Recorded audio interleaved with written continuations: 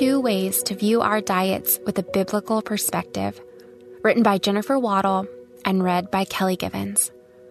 Today's Bible verse is Genesis 1:29.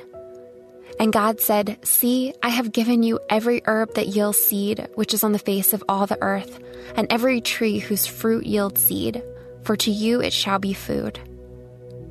Thousands upon thousands of searches for the word diet are Googled each month. And every new year, resolutions are made to go on a diet and lose excess weight. It may be surprising to some, but the Bible actually has a diet plan as well. God instituted it in Genesis chapter 1 and then expanded it in Genesis chapter 9. Genesis 1:29 tells us that every herb that yields seed, which is on the face of all the earth, and every tree whose fruit yields seed, to you it shall be for food. And then Genesis 9:3 goes on to say, "Every moving thing that lives shall be food for you. I have given you all things, even as the green herbs." Some would argue that the original plan of a plant-based diet is best, while others would insist that eating meat is essential for good health.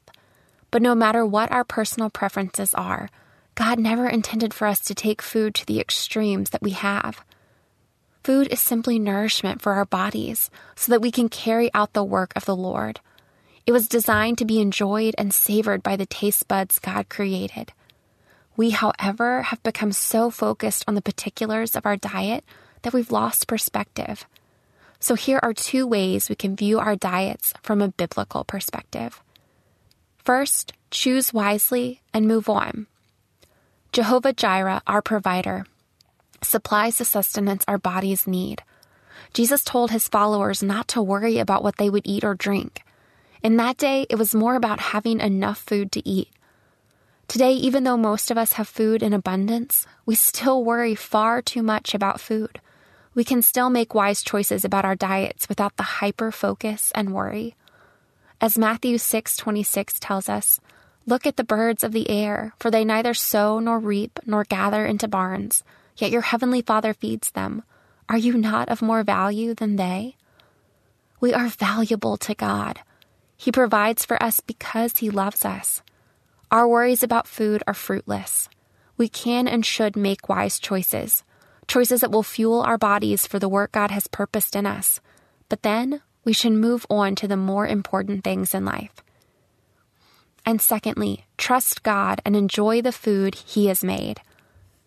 Unfortunately, the diet industry has hindered our enjoyment of food. The nagging guilt that follows every piece of birthday cake and the time-consuming reading of every package has knocked the joy right out of eating.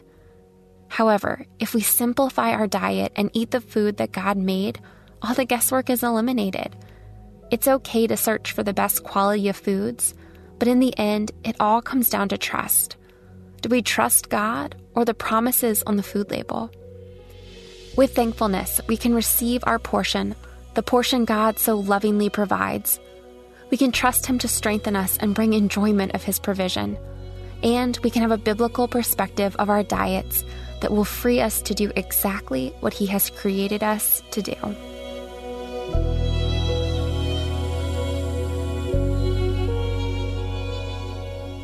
Hey everyone, thanks for listening to Your Daily Bible Verse, a production of the Salem Web Network. If you enjoyed what you heard today, we'd love for you to head over to iTunes and rate and review our podcast. It really does help people find us. This episode was produced by our managing editor, Kelly Givens, and recorded and edited by Stephen Sanders. Be sure to come back tomorrow as we examine more of God's Word.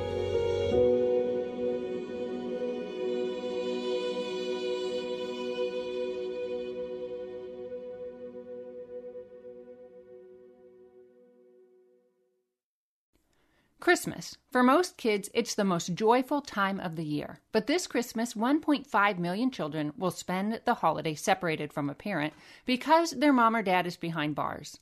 Prison Fellowship Angel Tree needs churches in our communities to volunteer to bless local children with a gift, the gospel, and a loving message from their parent. I believe this is an incredible opportunity for our listeners to share the love of Jesus this Christmas. Many of Prison Fellowship's partner churches continue ministry to local Angel Tree families after Christmas is over.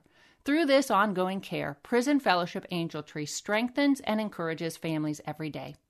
Angel Tree wouldn't be possible without the help of faithful volunteers. If you're ready to make an eternal impact in your community, please register today at angeltree.org/church. That's angeltree.org/church. Miracles are everywhere. Let our adventure begin! Discover PureFlix, your premium streaming service where faith and family values come home. Ready to have some fun? The most exclusive selection of quality, wholesome movies and series that will uplift your spirit. A man can argue whether God exists, but when he looks at his daughters, he knows. With new arrivals every week. Unbelievable. Save big and enjoy the possibilities, like invitations to exclusive theatrical screenings. I see it, so I believe it. Find out more by joining today at pureflix.com. Is life feeling chaotic?